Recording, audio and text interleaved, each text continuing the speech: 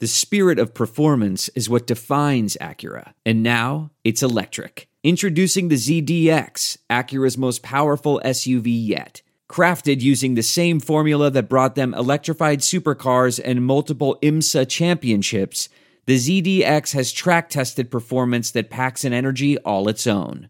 Unlock the energy and order yours at Acura.com.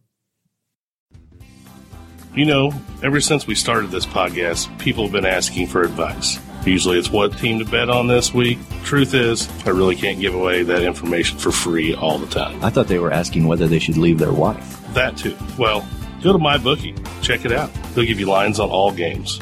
You can bet any sport. It's wonderful. You don't need me to talk to you. The Greek doesn't have to be in your ear all the time. Remember, who you're betting on is just as important as who you're betting with. And that's why I always tell people to bet with MyBookie. Trust me, guys, they're your best bet this season. If you're willing to deposit after 7 p.m. Eastern Time, they will give you an additional $25 free play on any deposit over $100. You can use promo code MIZ25. Join now, and MyBookie will match your deposit dollar for dollar. It's up to you guys, but I'd wait until after dinner and take advantage of this extra $25. You play, you win, you get paid. Take it from the Greek. MyBookie is the way to go.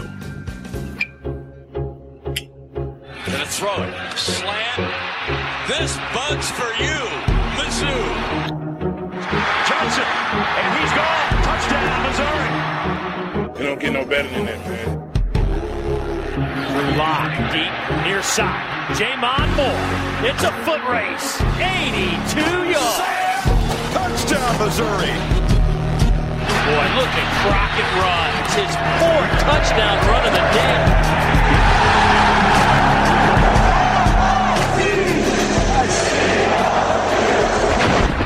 This is the Mazodcast. Howdy, Tiger fans, and welcome to the Mazodcast. I'm your host, Brendan Anthony. Joining me, as always, is Emmanuel Hall's personal groin masseuse, Colin Anthony. What's up, dum-dums? And the president of the Bobby Petrino Come to Mizzou fan club, Caleb Bungart. Hello, kids. So, fellas, Missouri played at home again this week after a big win in Florida and snuck by the lowly Vanderbilt Commodores 33-28. And it was another nail-biter finish for the Tigers. The first time this year, though, that we actually came out on the happy end of a nail-biter. Yeah, we gave them 3 chances at the end of the game to take it away from us. As we do. That's our move. Yep, we tried. Drew Lock threw a costly interception towards the end of the game. Sure. And we let their offense get within striking distance. I mean, we played really soft secondary so they could march down the field very rapidly. Yeah, we made sure they had timeouts available. We did everything we could. Listen, I mean, there's a lot of talk. Is Odom the guy for the job? Is Odom not the guy for the job? If he's not the guy for the job, I think we should hire a defensive coach, personally. Yeah, I'm tired of these offensive masterminds like Barry Odom. Yeah.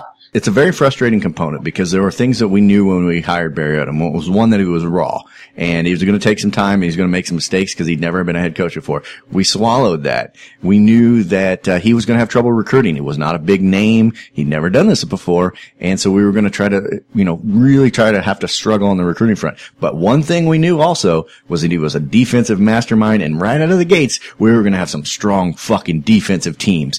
And 3rd year in a row, our defense is fucked up. Yeah, TJ Moe's out there telling fans to shut up because a win's a win and everybody should be happy about it. And people were biting at us because of our stance that, not all wins are created equal, and yes, a win's a win, but, that doesn't mean you get to ignore all the problems that happened on Saturday. And I don't understand this. I had a guy tweeting at us that we should add another person to the show, somebody who's more Pollyanna and more positive. I'm like, this show is not about positivity. It's positivity when there's reason to be positive, but just because we won doesn't mean we're going to ignore the fact that Vanderbilt came into our house and for basically 3/4 of this game roughed us up. Vanderbilt, we manhandled Florida in the swamp, but in our own backyard, that fucking running back Vaughn had his just dick slapped us up and down the field all day. But I'm supposed to ignore that, Brendan. Don't talk about it because we won at the end of the day. It's not a problem because we won. So just ignore it. It's fine. We need somebody positive on the show. You're right. We need positive people. Fuck that. Don't listen to this show for affirmation. Listen for information, you shitheads. Sorry. All right. Well, for the audience. I know it's the best thing for everyone. We got a rant of the year candidate. Yeah. The thing about this season is it does give people whatever they want to take away from it, they can take away from it. If you are a Pollyanna fan, and we know there are a lot of them out there because they supported Kim Anderson for 3 fucking years, even though every piece of evidence in the world of reality and rational thinking said, get rid of this fucking Frankenstein monster. But if you want to take away positivity from the season, we're going to go to a bowl game. It's the second year we're going to go to a bowl game. Our record's likely about to be the same as it was last year, maybe even a little better. But if you're someone who is more grounded in reality, logic, and actually wants your team to perform at its best capable ability, which apparently makes you a crazy person, then you see a fucking negative Nelly, Brent. Then you see at least 2 games we left fucking W's on the field, and possibly a third one against Georgia. If replay shit goes our way, and if just a couple of oddball things that never go Missouri's way did go Missouri's way, I'm not throwing Georgia out of that mix either. We're looking at a 2-loss team here, possibly a 1-loss. I know that sounds crazy, but that's what the talent level on this team equates to. And now we've got 4 losses and 6 wins. So I guess we're happy. I mean, a win's better than a loss, no doubt about it. But I like Barry Odom. I still see what we can do and aren't doing. To succeed. I want Barry Odom to succeed. He's great on the show. You know, I like Barry Odom. I want him to do well. But I'm not going to turn my head away and ignore problems. You know, we've got too much of that going on in this country anyway. You know, don't pay attention to what's going on. You know, like, fuck that. Barry Odom's got issues. And I'm not saying he can't fix them, but don't at me on fucking Twitter because I think it's a dickhead move for TJ Moe to tell critics of Odom to shut up. Yeah. I don't get to shut up. They're fans. They have a right to fucking their opinion. But their opinion's not as valid. Yeah, you ought to have a secondary that is decent. I think that's fucking insane, Caleb. I think most of the problems that come from these games happen in the secondary. They don't come up and tackle. They don't cover anybody. You're a shitty negative fan. Let me ask you this, Caleb. Have you ever been a slot receiver for the University of Missouri Tigers? No, I have not. Then shut I don't know what the fuck you're talking about then. You can't make any goddamn sense because only those people, only who are slot receivers for the Tigers, have opinions that are valid. Well, I had a gentleman last night that is 72 years old and has a Bronze Star tell me that their secondary was terrible, so I think he trumps TJ Moe. Well, did he play slot receiver? I think he probably did, and he killed a lot of God.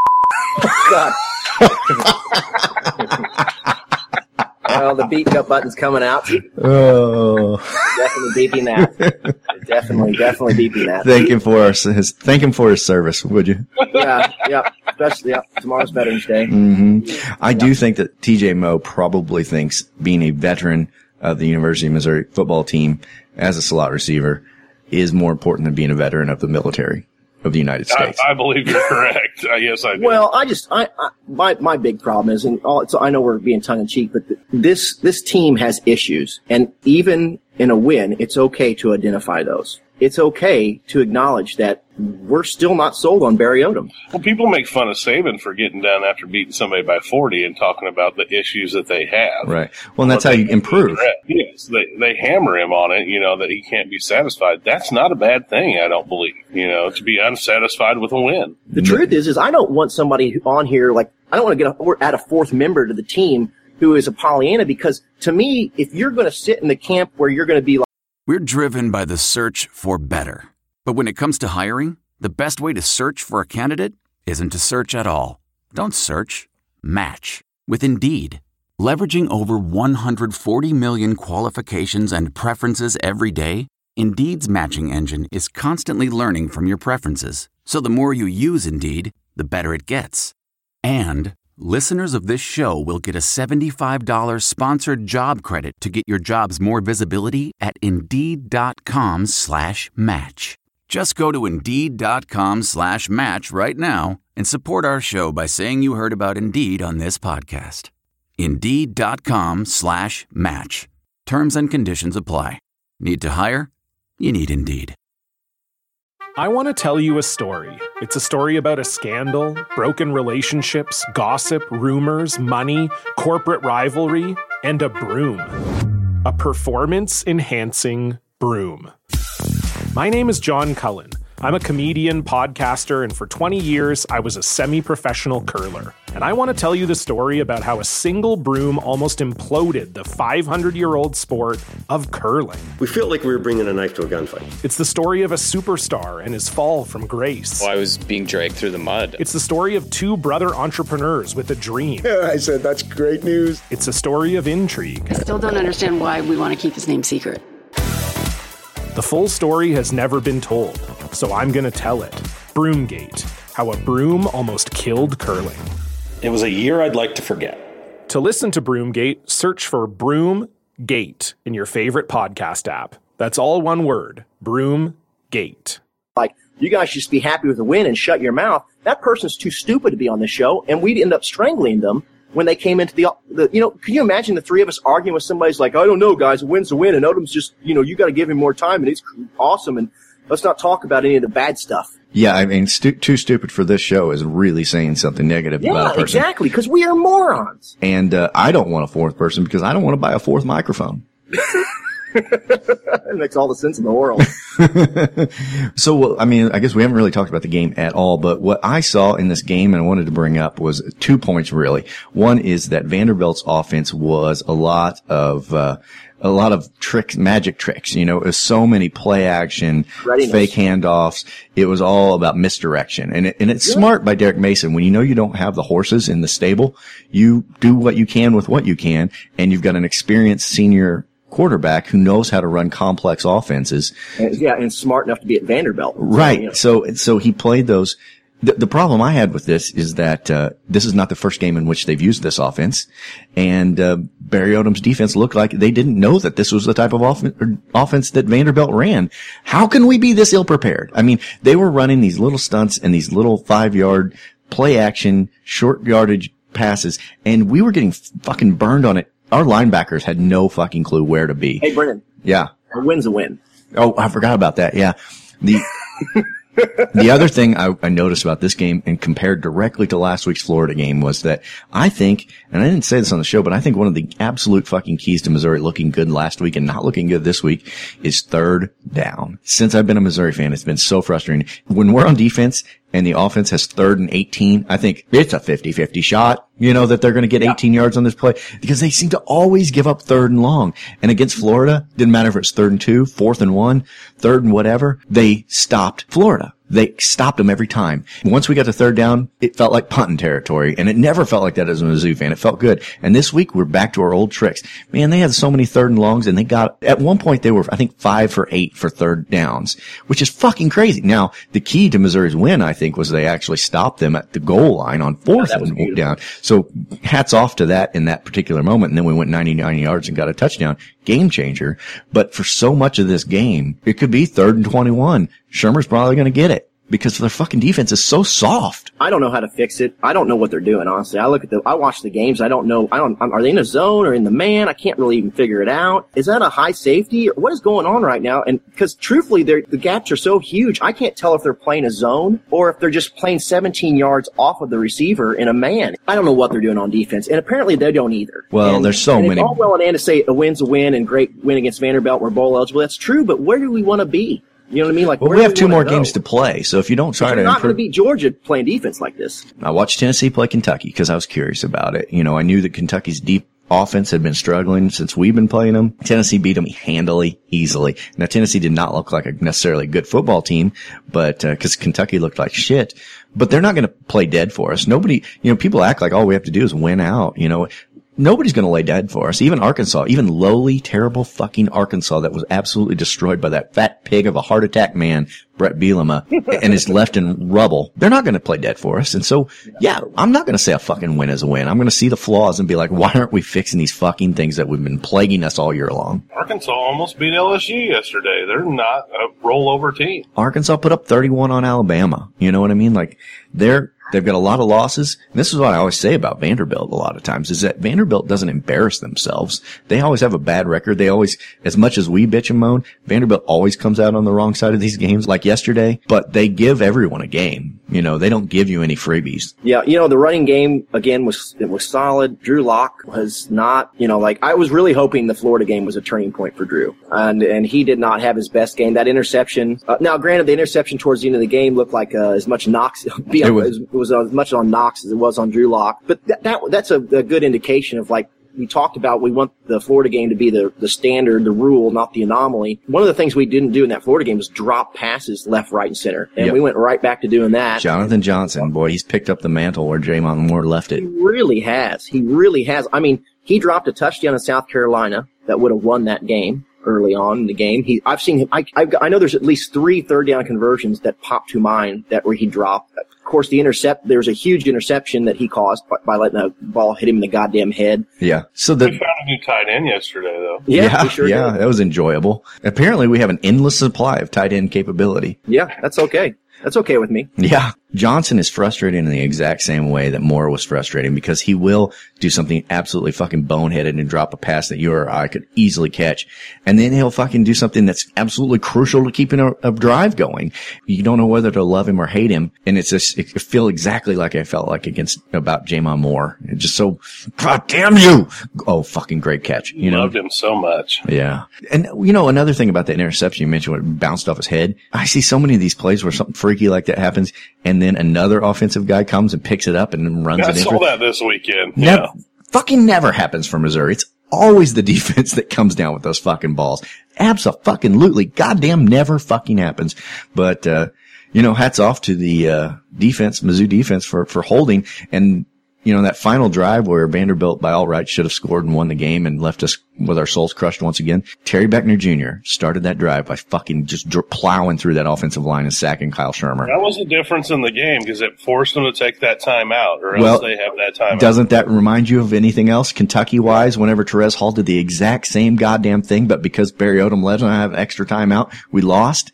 Yep. Same fucking thing. They ran out of clock. That game played out exactly like Kentucky would have if we'd have had a real coach. Yeah, well, I don't want to go that far on a limb, because I'm not advocating firing Barry Odom necessarily at this point, but I am willing to acknowledge that he is on the hot seat. And if you don't have him firmly on the hot seat, you're not being realistic about what he's done in these last 3 years. You know what I'm saying? Like, that's just reality, guys. I mean, he has not earned a contract extension. Well, I think it's just like that pot-smoking caller said last week. He blows the season early to where we're not in contention for the conference or anything else, and then figures it all out halfway through the season. And then we're all kind of like, you kind of forget what happened at the front end of the season, because we have this big stretch of proud, exciting wins, and he gets his contract extended, even though we've never been in contention for anything, because he shits the bed on the front end. He's a two-pump chump when it comes to the beginning of the season. Sure. That's why all the sportscasters are saying it. Yeah. Rod Smith. That's all he says. Oh, Barry Odom's a two-pump chump. I guess where I'm at right now, and then of course this obviously can change if we lose embarrassingly to Tennessee and Arkansas, but if Barry Odom wins out, I'm willing to give him year 4. I want him to have year 4. It's like, okay, 3 years. He is officially no longer wet behind the ears. Mm-hmm. He's officially played, coordinated, and head coached a football team, and he's going to get out of the gate a little hotter. By all accounts, and I don't follow recruiting, so I am just going off other people's information. They say he's starting to really do some work on the recruiting trail. I don't want to disrupt that necessarily, with the big caveat that he went out and he gets 1 more year. So I'm not sitting here pounding my fist on the desk saying fire Barry Odom. I'm saying that if you don't at least have him on a hot seat, you're Pollyanna. You're being silly. I think he's going to survive because of the Florida game almost entirely. And I am curious to see what Barry Odom does in a post-Drew Lock era, because he's had this quarterback who has been the focal point of the team on both sides of the ball. He has been sort of looked at as our Michael Porter Jr. was in basketball. It's Drew Lock all day long. And he's got to build a new quarterback system. And he'll have had 4 years of recruiting to have built the defense that he wants to build. And we can no longer blame bad defenses on bad personnel not set up for his scheme, even though it should have been set up for his scheme anyway, because he was on our staff. Anyway, well, all excuses should be gone. It'll be just like the Kim Anderson era. You put up or shut up. Kim Anderson didn't put up. He's gone. Barry Odom's turn. He's had, if you give him a 4th year, you cannot say that you've been premature. You're not like the SEC programs that pull a guy halfway into their first season. If he wins out, he's going to get a second bowl in 3 years, which is something that Pinkel didn't do. Right. Like I said, I think he gets a 4th year. And I know there's some fans right now that are screaming. Our very high caller last week is probably very upset for me saying this. But like I said, I think there's an impression, because this show likes to deal in reality, but we're against Barry Odom. Like, no, dealing reality is just dealing reality. This is what is happening on the field. The defense has been porous for 3 straight seasons. We are shitting the bed early in seasons. That's a reality. These are things that cannot be just glossed over. Well, it harkens back to what I was saying earlier. I mean, if you want to be happy about the direction of Mizzou football, you can say, 2 bowls in 3 seasons, in his first 3 seasons, you know. You can point to positive things. But it's going to be tough for a lot of fans to gloss over what could have been from the talent he's had this season. You know, that offensively, it should be a juggernaut. The running game is great. The tight ends are great. The wide receivers are okay, and the quarterback looks great.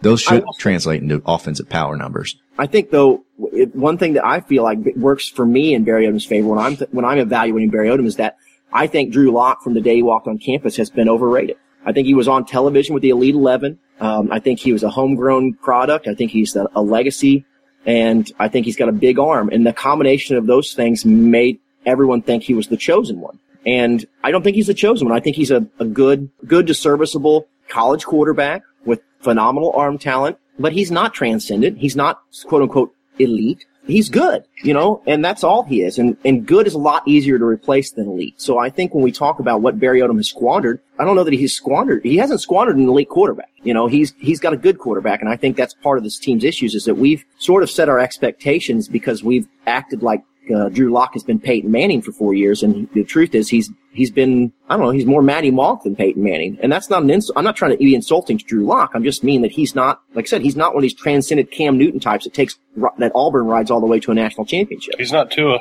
No, he's not Tua. Well, guys, you want to hear what the callers thought about this week's game? Sure. Perfect. Here's the mail, it never fails. It makes me want to wag my tail. When it comes, I want to wail.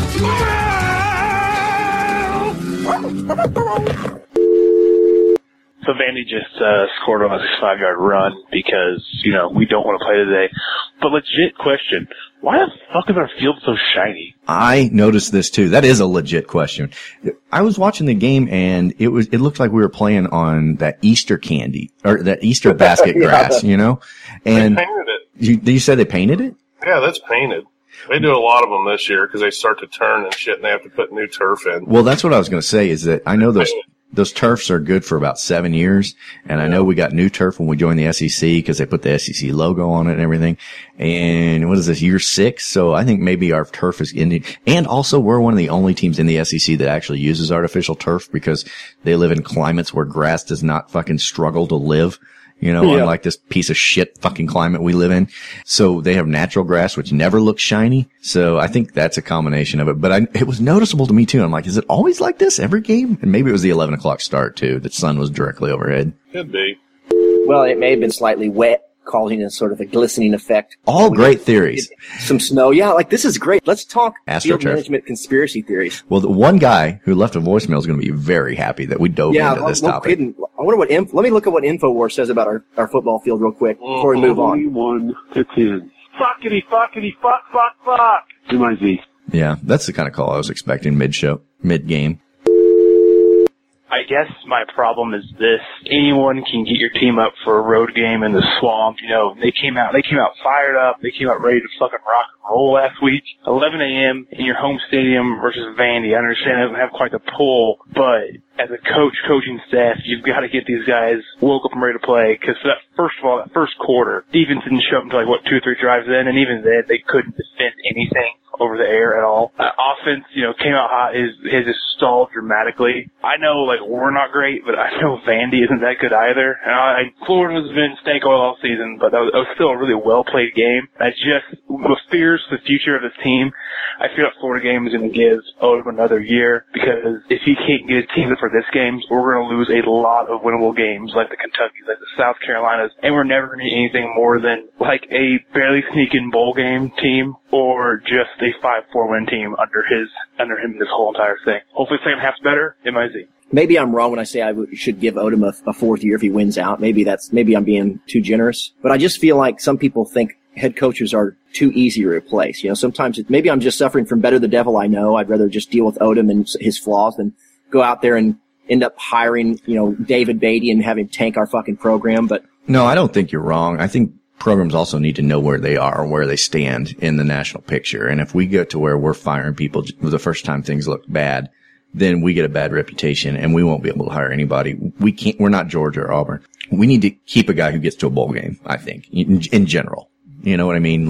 There are circumstances, but what's Missouri doing? Firing a guy who wins 8 wins. You know what I mean? Or 9 wins. No, for sure. No. And that's what I mean. Like I said, I feel like because we have been more than happy to point out the very real issues that Odom has coaching this football team, that people think we are just like completely anti-Odom. It's like, it's not that. And we are certainly aware of where we are and who we are in this conference. We're not going to get that big name coach. You know, there's going to be too many openings. That's never going to be us. There's always going to be some blue chip program that's going to fish away the guy that we would wished we could have. I don't fucking believe it. Thank you, fucker McCann, for making it interesting. Gosh damn. Come on, Tigers, MIZ. Fucker McCann. Usually it's Tucker McCant that we hear. I will say, though, the snaps and the holds, well, not really. The snaps are terrible on a couple of those field goal tries. Our special teams in general is garbage. Yeah. I always feel every time we return a punt or even just fair catch a punt or anything that I just bite my nails because I feel like we're going to muff it or do something fucking stupid. Or just how many field goals have we had blocked? You know what I mean? When's the last time our return game got us any consistent good field position? When Jeremy Macklin was here? Well, I'll tell you this. Last week, Whitey McWhiterson had a good run back. Yeah, and obviously we never haven't seen him since. Because, It's insane. It's insane. He is Tyler Hunt reincarnated. Our special teams is junk. You know, the giving up a punt return touchdown in the Kentucky game was obviously devastating. We never do anything in the return game. I wish we could just, like, it was like my kids' flag football game where they just sat the ball in the 20 and there was no kickoff, and that way there was no opportunity for Mizzou to fumble it. You know what I mean? At least like because we're not going to do anything positive with it on special teams. We're not going to get good field position. It's only an opportunity for us to make a mistake. That's all it is. So, like, just let it sit on the 20. Like, let's go flag football style for Mizzou. I'm still waiting for the pass interference call to end. I'm going to get called because, it's because it says 0 doesn't mean it's over. I'm kind of upset we let the game get to that last drive, Kentucky-esque throwdown there when talent-wise we're just so much better team than Vanderbilt. And I know we won, and I should be positive, and that's what my wife keeps saying to me. But it just scares me that we let Vandy lead us for 3 quarters and then almost come back and beat us in the 4th.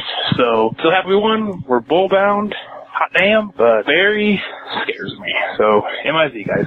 I think he pretty effectively summed up what most fans are feeling right now. So, game just ended. My immediate reaction. I think that, for one, actually, real quick, we finally escaped a last-second drive. For once, Missouri just didn't absolutely fucking shit down their legs and blow it like they normally would. But for once, we finally did something good and won a game. So I think that Vanderbilt is kind of a similar team to Mizzou where no one's really talking about them. They lost a bunch of close games. They're really good teams. I think we were remiss by not thinking it would be a close game, but all that aside, Barry needs to get his shit together. I'm still on the Fireberry sharing. Fireberry. But anyways, solid win. We won. Go Tigers. MIZ. Well, I spent my Friday night with a gentleman at a bar who was in my ear about how they need to fire Barry Odom, and I was trying to talk him off a ledge, and he was ready to drive to Columbia and like boycott or like in march with a sign in front of the athletic building. He was very, very hot. It wasn't Caleb? No, it wasn't Caleb. Well, as we can see today, Missouri is still trash.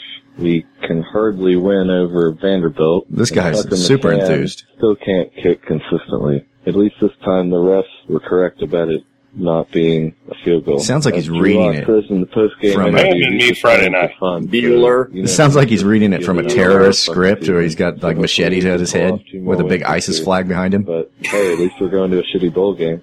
Sorry, man, we didn't get to hear much of what you said because we were mocking your tone. But we also love and support you. Thank you for calling, and thank everyone for calling. Okay, this last one, I debated whether to put it in or not. It's a good time to remind everyone that the callers don't represent the opinions of us or anyone else. Should they say things that are maybe socially uncouth, we turn our back to them and step away and won't acknowledge it. But here we go, we'll play it. I guess it was a good win. It got exciting at the end only because I thought we were going to blow it. Other than that game was kind of boring. Not a lot of things to take away. I mean, the running game looked great, but do you see how many white guys are on Vandy's defense? It's really not a lot to take away when you run all over a bunch of white guys that are going to go on to be, like accountants and Supreme Court justices. So, MIZ. Yeah, I'm not touching that one. Not touching that one either. All right, let's go to the break. Come back, we're going to have some Kansas news. Maybe we'll even have a call from the coaching staff. So till then, this is the Mazatcast.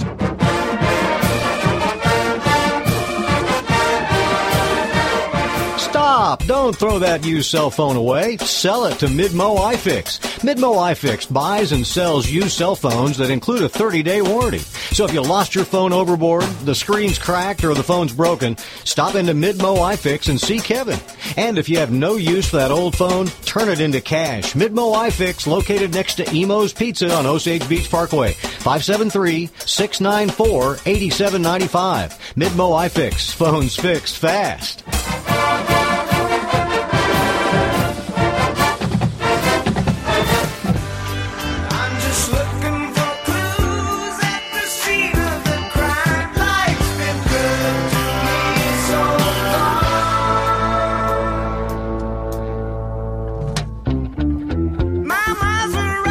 And we are back. On the line with us right now, we've got head coach for the Missouri Tigers football team.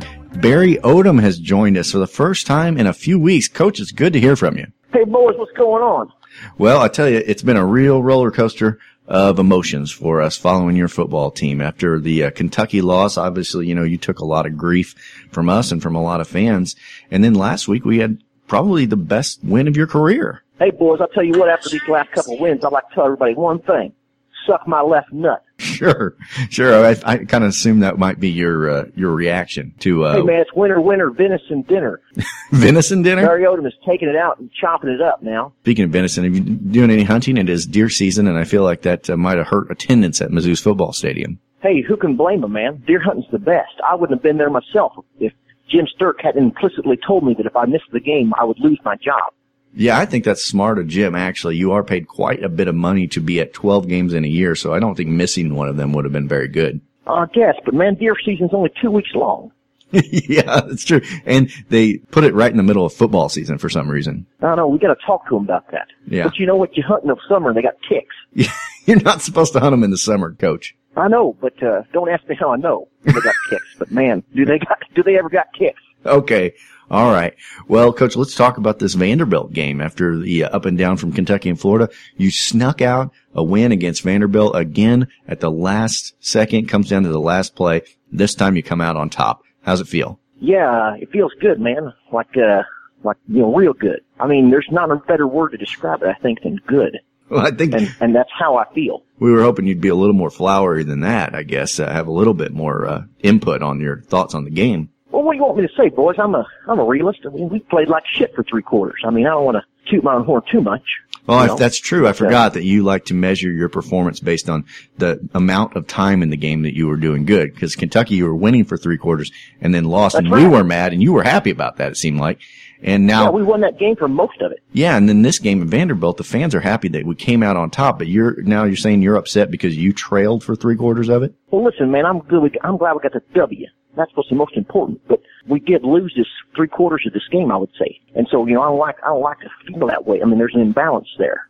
Well, Coach, I would just advise you maybe to lean more on the victory part of it, not the terms of how it came to be. I mean, look, we've spent the last 30 I got an open mind, man. I'll try that. You know what I mean? I'm not one of these guys who won't try new things. Maybe you're right. Maybe the W's in the old line on the ledger are more important than how many quarters you led.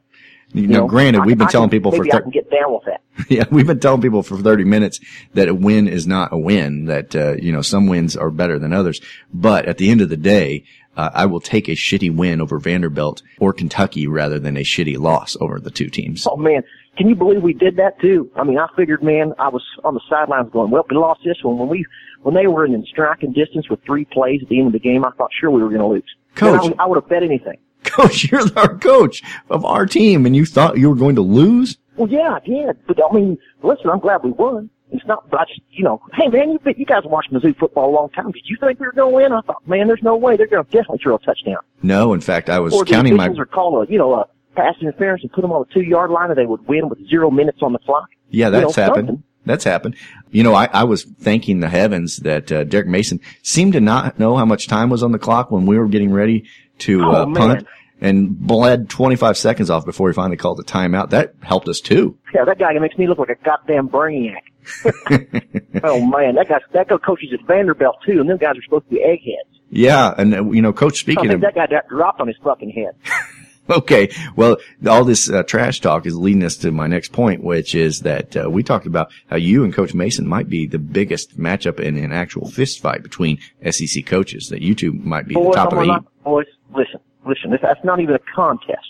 Because what you don't know about old Barry is that he practices MMA in his garage with his sons almost daily. Is that right? Yeah. We got the ropes up and everything. I'll bounce them off the rope, and then I'll do a flying elbow drop. And, we'll do some suplexes and flying arm bars. I'm going to bring some sweet MMA at him. I mean, there's nothing me and my boys like better than sitting down and watching on USA Network, the MMA, WWE fights. Coach, I feel like you're describing things that aren't necessarily mixed martial arts, but are more like the pro wrestling that's sort of scripted and artificial and fake. What are you talking about? For one, it's not at all scripted. These men are superior athletes, warriors going to war with one another. And Rey Mysterio Jr. is the best MMA fighter. I don't think he's in the league you think he's in. Well, whatever he is, that's what I do to Derek Mason. I do the Stone Cold Stunner. Coach, I think you're watching professional wrestling that's very popular amongst 12-year-old boys who don't realize that the outcomes are scripted in advance. I think you're a pro wrestling fan, not an MMA fan. I feel like that's fake news. Yeah, it may be. It may be, Coach. I want to talk to you a little bit about Tennessee. We're playing Tennessee next week. We're going into Knoxville. Going to be a tough game. Pull this one off. You got a 7-win season guaranteed of a winning season. It's a big one. How are you preparing for this matchup against the Volunteers? I don't know, man. I don't even like to think about it. I hate that place. It's like playing football inside of a bowl of sherbet. Yeah, it is an ugly orange, isn't it? Oh, my God. It's the worst. But at least they got rid of that flat-headed idiot that used to coach them. Butch Jones. Man, that guy sucked. Yeah, he did suck. But I kind of miss him, actually, Coach. We had some good memories about playing against. They were buddies. Yeah. I thought, yeah, that's right. Weren't you and Butch Jones buddies? Well, we used to be. We kind of had a falling out. Well, about what? Well, he was a big Gary Johnson guy during the election, and I just didn't cotton to that. Third party guys, huh? Yeah. I didn't realize you had such strong political convictions, Coach. Well, boys, hey, man, there's certain things you don't know about old Barry. Yeah, I know. Well, we find that out every week. Coach, you got bowl eligible this week. That was a big obstacle we overcame. There's 2 out of the first 3 seasons of your coaching career here at Mizzou. You've taken us to a bowl. Did you celebrate? Well, yeah, I mean, it's bittersweet. We get to go to a bowl game. Looks good on my resume. We get to take a trip on the university's dime. Downside, I've got to work an extra month. Sure. Didn't think about that. Yeah, that's a month more practice for me. You know what I mean? Everybody thinks, wait, bowl game, way to go. But if somebody told you, hey, that means extra, how many people like extra work? Not many. Me, not Barry. Okay. Well, I guess I didn't look at it that way. You're right, Coach.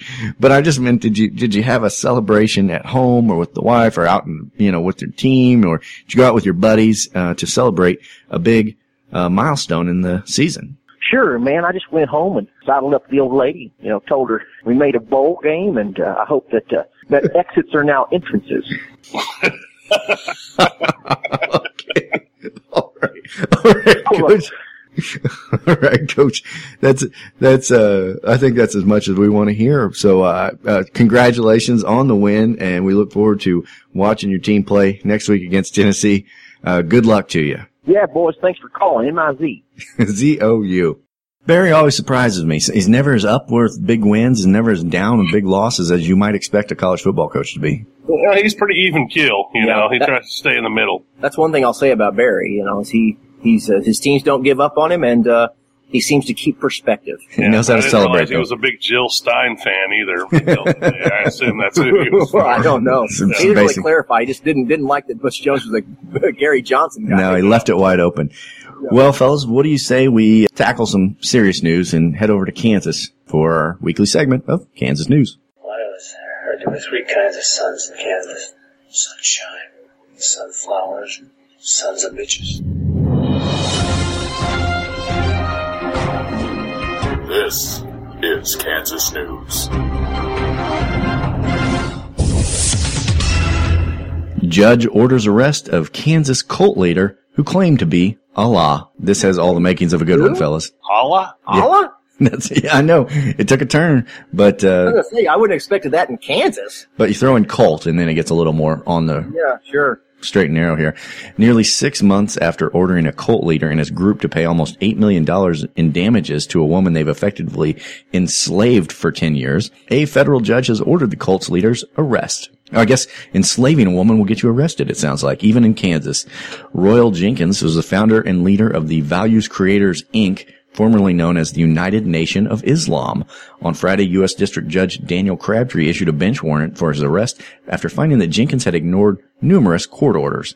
In May, Crabtree found that Jenkins and the Values Creators, which is based in Kansas, had forced Kendra Ross to work without pay at various businesses run by the group from the time she was 11 years old. Jesus. Here, with reckless disregard for the plaintiff's health and safety, defendants intentionally and maliciously trafficked and forced her to work in their residence for excessive hours with no pay and benefits, Crabtree wrote. Crabtree's damage award was believed to be the biggest verdict ever awarded in a human trafficking case. Jenkins is thought to reside in Arizona, but listed a Kansas telephone number on the docket for Ross's case.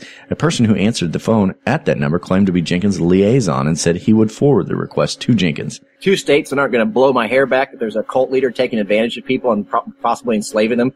You know, Kansas and Arizona are going to be up there on that list. Both of those states. Royal Jenkins, Royal Jenkins, is that it? Royal Jenkins is correct, yes. I think he played wide receiver for Texas in the early 2000s. It does sound like a Texas wideout, yeah. Yep, that's the guy.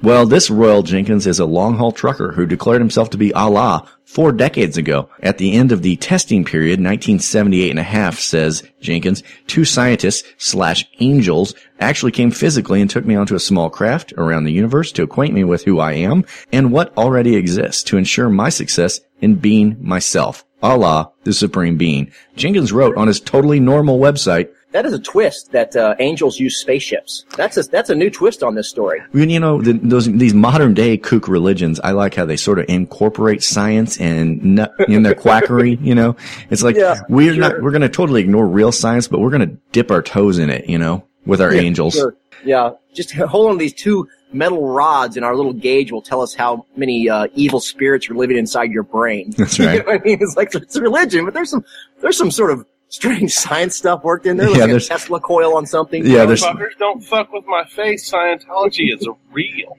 It's like I forgot. Caleb is a devout Scientologist. Right. Big L. Ron Hubbard poster right here on the wall. It's Caleb's sex dungeon, yeah. It's like those guys don't like facts, but they do love brushed metal, you know? Yeah, sure. Assalamu alaikum. The cult operated a variety of businesses with the word your in their names. Your diner, your supermarket, your service station, and your colonic center. Not a joke, not added, actually a fucking fact, your colonic center. Well, they probably stole a big blow-up colon. Yeah. I think we could tie together 2 stories here. Yeah, it's absolutely true. So anyway, it sounds like he might be going to prison for a long time. So Allah's going to jail? Sounds like it, for sex trafficking. That's rough. Caleb, you touched on our next story for the day. Sigh of relief after Kansas police recovered giant inflatable colon. We reported the tragic colon going missing. We reported the big reward being attached to the large inflatable colon. And now, fellas, the colon is back. You can rest easy. I haven't slept well since it's been gone. Sure. There's a sigh of relief after police recovered a giant inflatable colon that is used to teach about the dangers of colon cancer. Kansas police on Tuesday announced on Twitter a tip led officers to locate the pilfered intestine inside a vacant home. The 10-foot-long, 150-pound prop, valued at $4,000, was stolen this month from the back of a pickup truck. It had been purchased by the Colon Cancer Coalition, which hosts walk-in and run events under a Get Your Rear in Gear campaign, and was stored at the University of Kansas Cancer Center. There's a silver lining to this story. Donations poured in after the theft, and the coalition was able to purchase 2 replacement colons. Holy shit. I don't want to seem callous here, Brendan, but how many inflatable colons does a cancer center need? Well, I more than one is the answer we know now. In that, apparently, that Kansas, if it ain't nailed down, someone will fucking steal it. They just proved that for a fucking fact. Did they say what the motive was for stealing this colon? Did I miss that in the story? I'm just telling you right now, it wasn't nailed down, thus it was thievable. You know, they will take literally anything. Those filthy, criminal, sticky-fingered pricks the subhuman urchins they call Kansans, will take anything, and they're awful. So probably just thought, well, this is a huge upgrade over my double corrugated refrigerator box that I'm living in. I'm going to have this giant inflatable colon to live in. Well, I'd like to stick to my. To have sex. I'm going to stick to my theory. They were having sex with the colon. It was inflatable after all. Got some big boys down there in Kansas, apparently. Giant pocket colon. A flesh colon. Kansas man gets probation for trying to take marijuana into prison. A man caught trying to smuggle drugs into a Kansas prison has been placed on probation. Leavenworth County prosecutors say 56-year-old Charles Anthony Newsom was sentenced to 2 years in prison after he pleaded no contest to trafficking contraband into a correctional facility. Can I guess where he hit him at? Take a stab at it. He definitely put him in his butthole. That is where they go, typically. You want to stay out of jail, and you come into jail with drugs. I think you're taking more of a risk than I would want to. You know what I mean? I've never been to jail, but I imagine if you're smoking weed, someone's going to smell it. Yeah, well, maybe it's got one of them vape pens. I happen to know a fellow who snuck drugs into the Cole County Sheriff's deputy's, jail cell. He was on a little 30-day stint. Yeah. And he did it by taping the drugs to the back of his nutsack.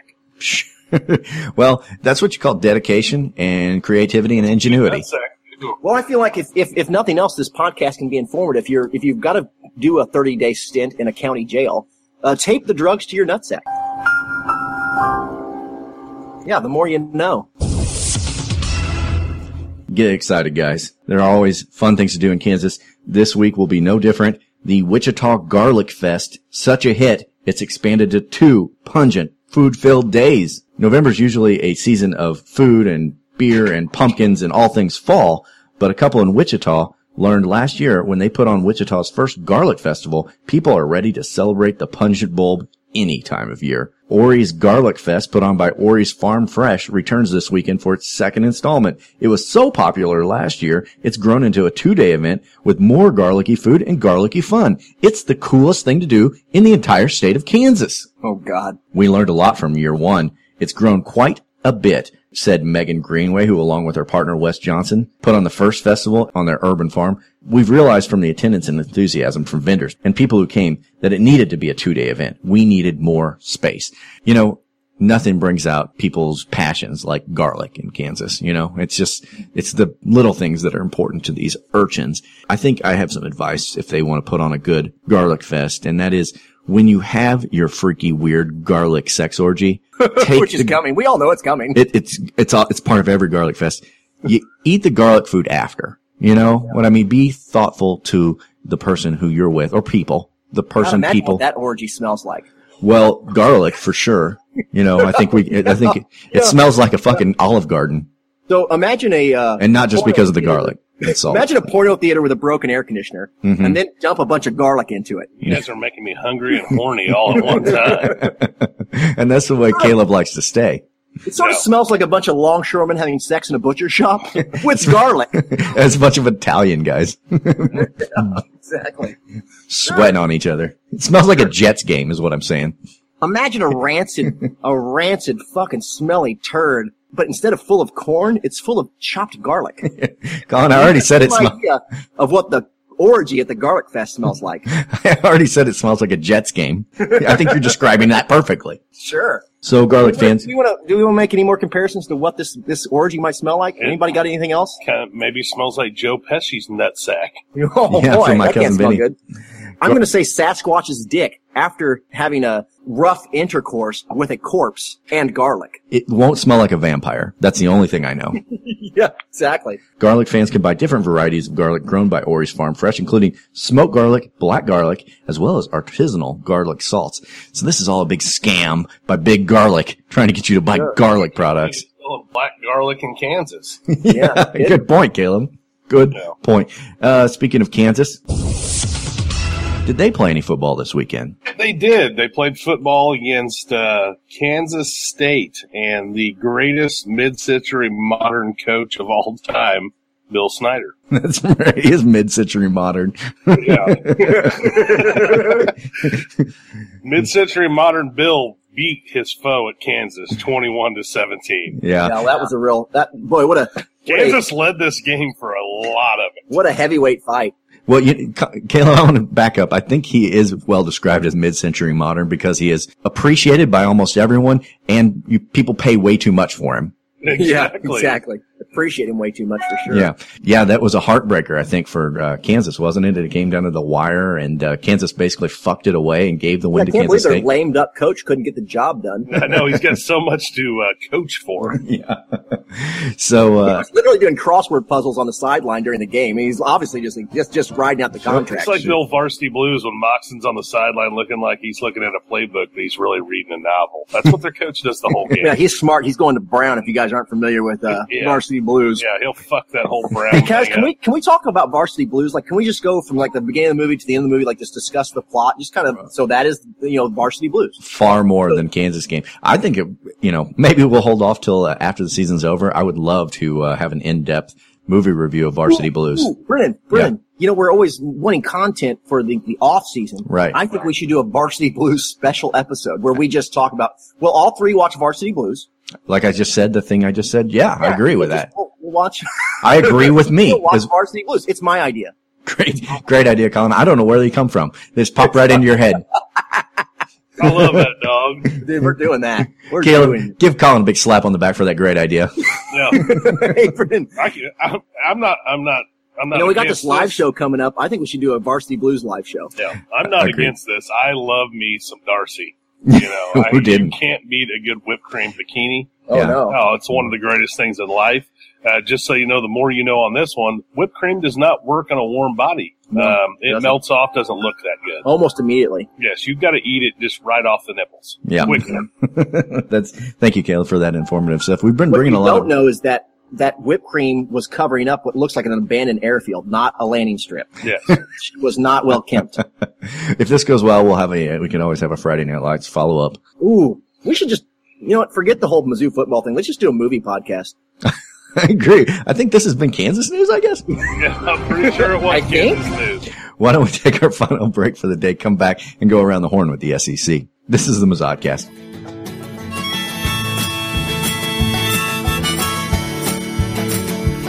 What's up, dum-dums? It's your good friend Colin here. And I'm here to talk to you today about something deadly serious. I know usually I'm a prankster and a jokester, but the topic I'm about to talk to you about is more serious than just about anything I can imagine, and that is the majesty and delicious taste of Schlafly beer. Schlafly is created by the St. Louis Brewery, Missouri's largest locally owned independent brewery. Every year, they pump out over 50 unique styles of beer for you and I to enjoy. And we're so proud to have Schlafly beer as a Mazzodcast sponsor. So if you want to be a true Mazzodcast fan, a true Missourian, and a true American, buy you some Schlafly beer and get blackout, piss drunk responsibly. Schlafly beer. But I fell off the wagon, how did my high horse run? Lord, she put me to the test, that little girl with a red dress on. And now my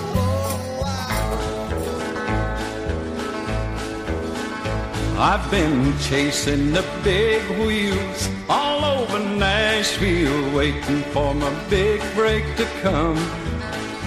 Living on ketchup soup, homemade crackers and Kool-Aid. I'll be a star tomorrow, but today I'm a Nashville bum.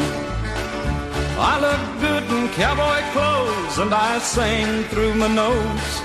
Webb said that's the way to get her done. I smoke good old PA like the Opry stars. They say I'll be a star tomorrow, but today I'm a Nashville bum. I love this idea. So we're back, and we've been brainstorming and spitballing on this whole Varsity Blues live watch party. It's coming together. Is that what it is now? During the break, we were discussing maybe what we would do is we would ask you to get Varsity Blues queued up on your television, and we would say, and play. And we would all play it at the same time. So you're watching in real time as we are giving basically like the director's cut, the monologue of Varsity Blues. So you're getting entertained on both ends, sort of a Chinese finger cuff situation. So here's what I'm thinking, Brennan. Okay. Is there's that month-long period between the season ending and the bowl game happening. Yeah. We got to fill that month with something. There's got to be at least one show in there that's something. A lot of people would say basketball, but go ahead. Yeah, but basketball, schmasketball, Varsity Blues. That's right. Let's do a spoiler alert for basketball. We're going to finish 15-18. All right. I guess it's time for SEC Around the Horn before we go down another Varsity Blues road. I don't want to leave this road. We break our bread at Waffle House. Our teams are pretty good. We even play some basketball when Jesus says we should. So pour a little bourbon and repeat right after me. We built a church for Saturdays and called it SEC. Jesus loves football. And Colin, would you fire up the old Paul Feinbot? Will do.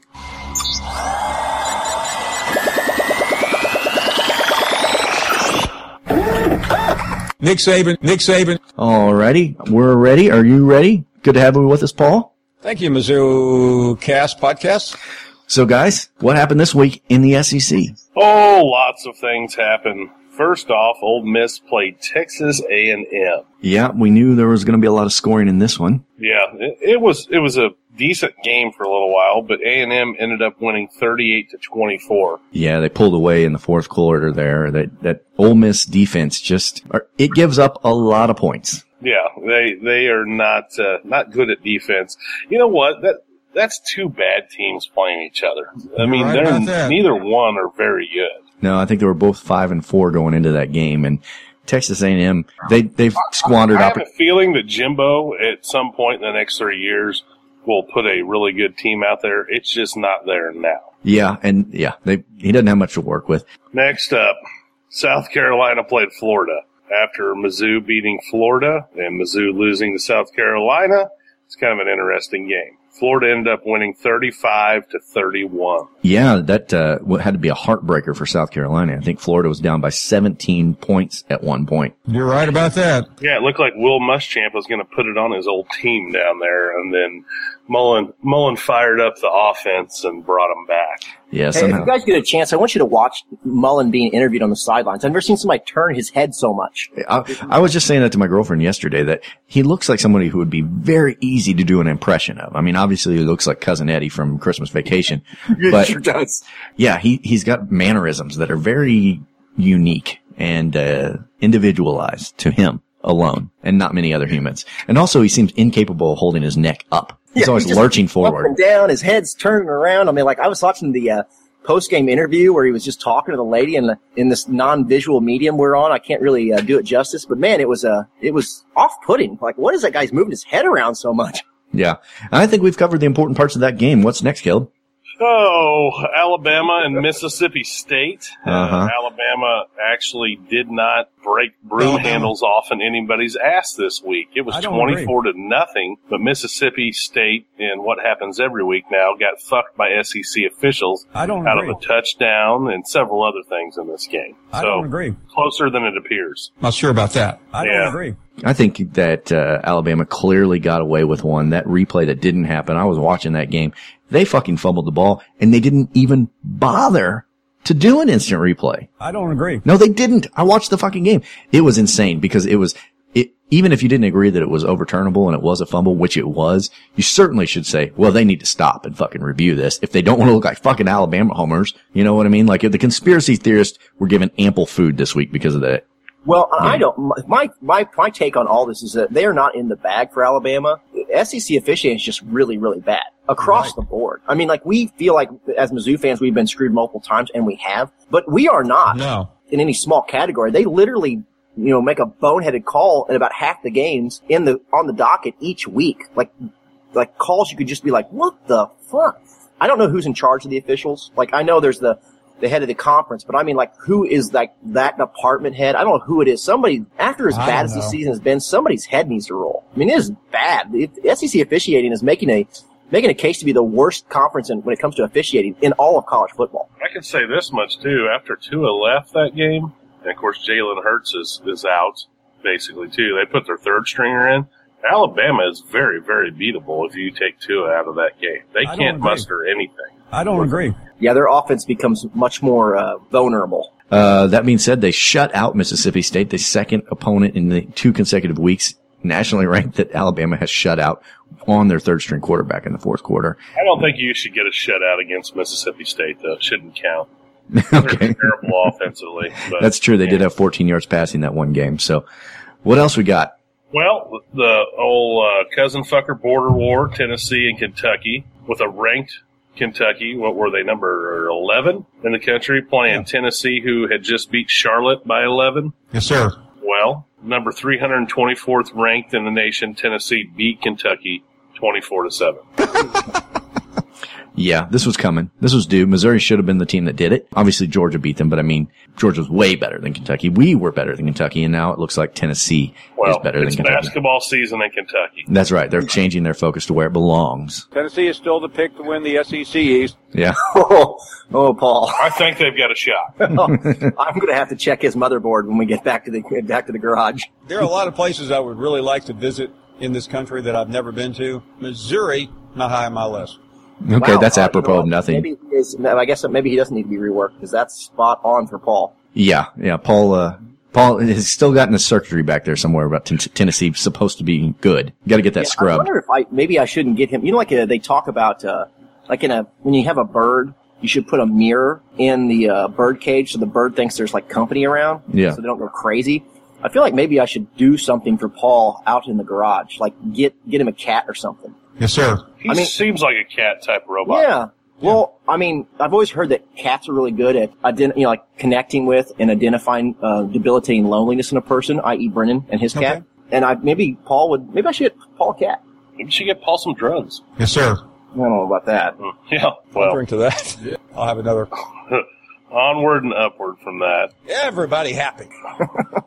Auburn visited Georgia this week. Auburn loses Georgia this week, 10-27. I think we all saw that coming. Yeah, that was an easy pick, I believe. And then last game on the schedule in the SEC was LSU and Arkansas in a batshit crazy game that went down to the wire.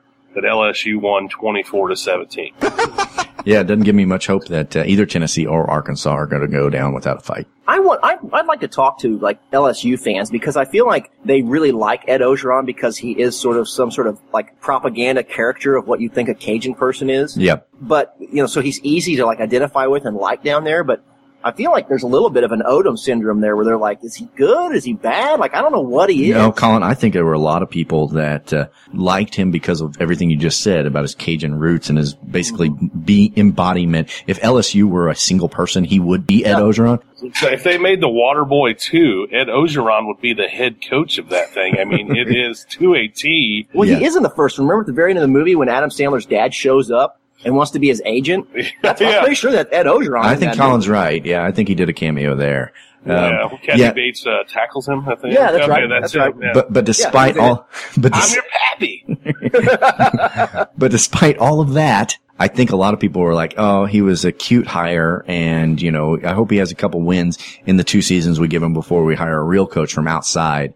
They weren't looking at him as the answer. And I think this year they were starting to buy in, and then it all disappeared after the just blowout to Alabama. I think everybody was like, got back on reality's terms after Alabama shoved it way up their poop hole. I'm not paying enough attention to LSU football to know what he is and what he should be and what they should do. But I can tell you this, no SEC's team should fire their coach or hire their coach based on what they do against Alabama. Alabama is a force of nature, a fucking juggernaut. It is not an indication of a failure on your program's part for not beating Alabama. Who does that? It happens very, very rarely. You should be fired. That does it for this week, right, Caleb?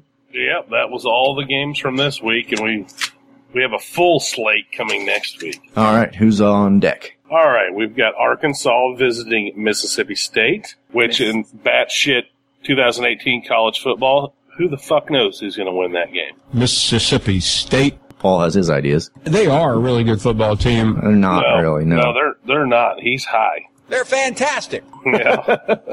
And then this is the time of year that you're either deep into the SEC schedule or you get to play a turd. So Florida gets to play Idaho or some bullshit this week too. So in terms of great matchups in college football history, this will not qualify. Well, I hope Florida does well against Idaho or some bullshit. Yes. Good whoever team. They're playing. Good squad. Kentucky gets to play MT University. So is that Mike Tamke University? I'm pretty sure it is. They're going to be tough. Kentucky. They sound a lot like Ed Ogeron. Yeah, Kentucky's going to get healthy on MT Mm-hmm. I love how Caleb never looks at these fucking letter schools, getting them deep into the season. You would think he'd be done with the letter schools. Well, I'm sticking with them. I'm not fucking looking at them. You shouldn't be playing a letter school week 12 of the season. 100% agree. At least Alabama's going to play a word school, but they're going to play the Citadel this week. Does that count? Yeah, I don't know that they're a Division I football team, but any school that forces you to get a haircut doesn't count, I'm pretty sure. Well, I like moving that, on, Georgia gets to play Massachusetts. Oh, boy. What is with this schedule? Yeah, it's a good one. I'm sure the Paul Feinbaum show this week will be full of him wagging his finger in dismay at these terrible, terrible games on the schedule. Oh, we're not done yet. Liberty ventures down to Auburn to play. Liberty versus Auburn. I think I'm guessing it's Liberty. It's LIB. It could just be liberals going down there to visit. Auburn's taking on all the liberals. Yes. They're sending the liberals down there to be owned. Yes. And they will be, too. Yeah, they sure will. And then another week game coming up is University of Alabama Birmingham, which is a letter school, but I went ahead and changed it to a word school here. It's going to play Texas A&M, who is a word and letter school. That's true. Thank you for the analysis. Caleb, analysis. Well, that sounds like a slate of shitball games and kind of... We're not done yet, are we? No, we've got more. God damn. 3 more games to talk about. Fuck, there were only like 5 games this week because we actually played each other. Yeah, you wouldn't believe how many shit games are on the schedule. We still got Chattanooga. Is it Chattanooga? I'm looking that up. I believe it's Tennessee Chattanooga going to visit South Carolina. South Carolina. Yeah, that's pretty easy to say. Ole Miss and Vanderbilt. Hey, those are 2 teams in the same conference. Yeah, we finally got into a real game. I want some whiskey. Paul needs some whiskey. I don't know anything about Ole Miss or Vanderbilt, really.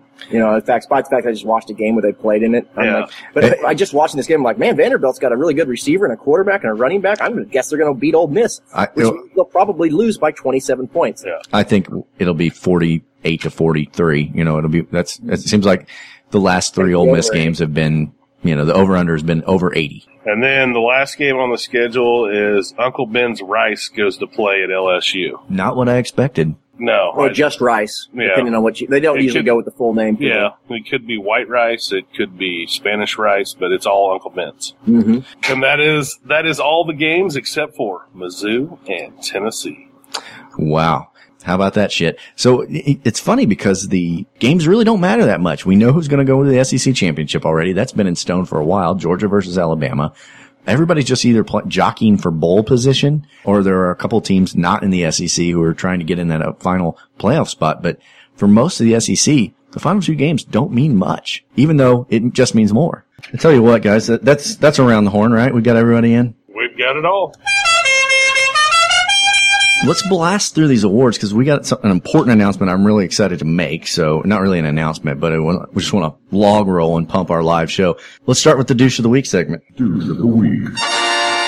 TJ Moe's Douche of the Week segment. You guys have candidates. Ooh, I don't know. I want to do the replay crew at that Alabama-Mississippi State game. I was fucking outraged. The officials on that game are, real douches. And usually we don't like to go with officials because there's going to be bad calls on almost every game, but fuck, the fact that they didn't even review it. And the fucking broadcasters were going crazy about it. They must have showed that replay 15 times, and the replay staff in the booth was probably like, after they saw that they didn't review it, was probably like shitting down their legs because they knew they fucked up bad. I could also put Ogeron in there for at the end of the game not taking a fucking knee and running the clock out and still not getting a touchdown to cover the spread. Yeah. But the official's probably more douchery. Yeah, I forgot that Caleb's interest in the spread is far higher than his interest in the outcome of the actual games. Yeah, that's all that really matters. So I have no passion for this, Colin. Do you want to give the officials at the Alabama-Mississippi State game the award? Yeah, I basically want to give it to them every week until I find out that the SEC is doing something about this horrible problem disaster they have on their hands. Should probably hire Jeff Sessions to run them. He's free. He's open. Looking for for a job. All right, guys. And now it's time for Kirk Farmer's Hair Player of the Game. Who you think you got? Beckner, just for saving the fucking game with a sack. It was one of the biggest plays of his career. I'm glad he got it. Yeah, and that 4th and goal stop. I mean, that's the game too. Yeah, that was a big turnaround. I think, Colin, maybe you had tweeted out something about like how stopping them at 4th and goal from the 1 and then marching 99 yards to get a touchdown. That should be the game changer that makes the difference. And then you're like, should, but being as it's Missouri, no game changers, game changing enough. I don't actually think I tweeted that, but it's a good tweet, so I'll take full credit for it. Mm-hmm. Caleb, I think maybe you tweeted that. I didn't, but I will also take credit for it. We both tweeted that, Brennan. Okay, thanks for tweeting that, guys. I think someone has hacked our account, but they're better tweeters than us, so keep at it. What about old Daniel Parker converting to tight end to fill in the gap whenever our 2 big star tight ends go down and having a couple of plays? That was exciting. I don't know if at one point I saw somebody said he's got like 3 catches and a touchdown, 3rd-down conversions and a touchdown or something. Yeah, it worked out well. It makes you feel like that if you are playing tight end under Drew Lock, you will probably have some good numbers. Yeah, it makes me feel like that the middle of the field is just a fucking huge Achilles heel for just about every college team, including Mizzou. That's true. I've seen a lot of big. As Vanderbilt's tight end, it proved over and over again. That's a good point. Yes, indeed. I certainly don't want to give it to Drew Lock, who had 2 interceptions that were nasty ones. One was a very costly time. Yeah. I mean, that's he loves to do that. On him, but, Yeah, I know. Well, it's a miscommunication between him and his receivers, and I don't know who to blame that on because it happens over and over and over again. So I think it may be coaching as much as it is Drew Lock, and also dumb fucking luck that it can absolutely never fall into our hands. But we did have some good luck, whereas we tried to fumble the ball really hard yesterday. We never mentioned, and we kept coming up with recovering our own fumble. I mean, I don't know how many times that fucking happened on our Easter grass field. Yeah. Well, they probably don't practice it during the week, and Barry told them to do it game time. Yeah, that's right. He's got some nothing to do. Work on that in game time. We settled on anybody? Crockett, Roundtree, Parker. I don't know. Let's go with Parker. I like to give him the Nubia. Yeah, let's do it. Daniel Parker, you earned something today, and that's called the Kirk Farmer's Hair Player of the Game Award. The Golden Mantle. All right, now on to the real business. Guys, Thursday coming up. A little nervous. We're going to have a live show in Columbia. Never done it before. It's going to be at ITAP, the International Tap House on campus on 9th Street, 6 p.m. Be there. We're going to have prizes. We're going to have callers. We're going to have all kinds of stuff. Erections. We'll have beer. And erections. We'll have erections. All those things. Show up, please. If you're in the Columbia area, come down, meet us, curse at us, do whatever you'd like. Like you said, we're going to try to have a good time, and there will be booze there, so I don't know how we won't. I got a new pair of yoga pants just for the event. Yeah, you can see Caleb's bulge in his yoga pants. It's going to be great. If for nothing else, come for Caleb's bulge. Caleb's moose knuckle is worth the price of admission. Yes. Agreed. We're all going to be together. We're all going to be cussing about Mizzou. We're going to be shitting on Tennessee. It's Tennessee week. I'll say this about the Mazotcast. It's terrible. It's a terrible show. You shouldn't listen to it. It's one of the worst things that college sports has ever produced. But when it's Tennessee week, that's when we shine. We mock Tennessee for 7 straight days, and it always ends in a Tiger victory. It's a glorious time to have a live show. So you don't want to miss it. Agreed. Fellas, are you ready for Tennessee week? That being said? Sure, why not? Can't wait. Seeing kind of enthusiasm and really, frankly, support and buoying my efforts to record a podcast that I was hoping for. Thanks. We tried. that too. Good stuff. All right. I just want to end the show. All right. We're in. The Chiefs game just started, man. I got to get it going. All right.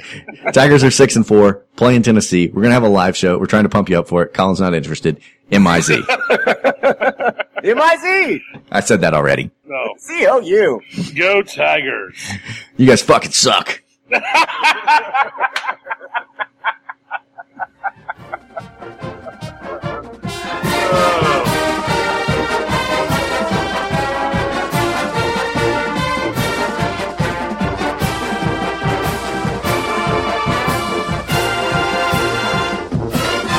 It's like 12:03. Colin realized it. You better be done, Brendan. I hope that exits are now entrances.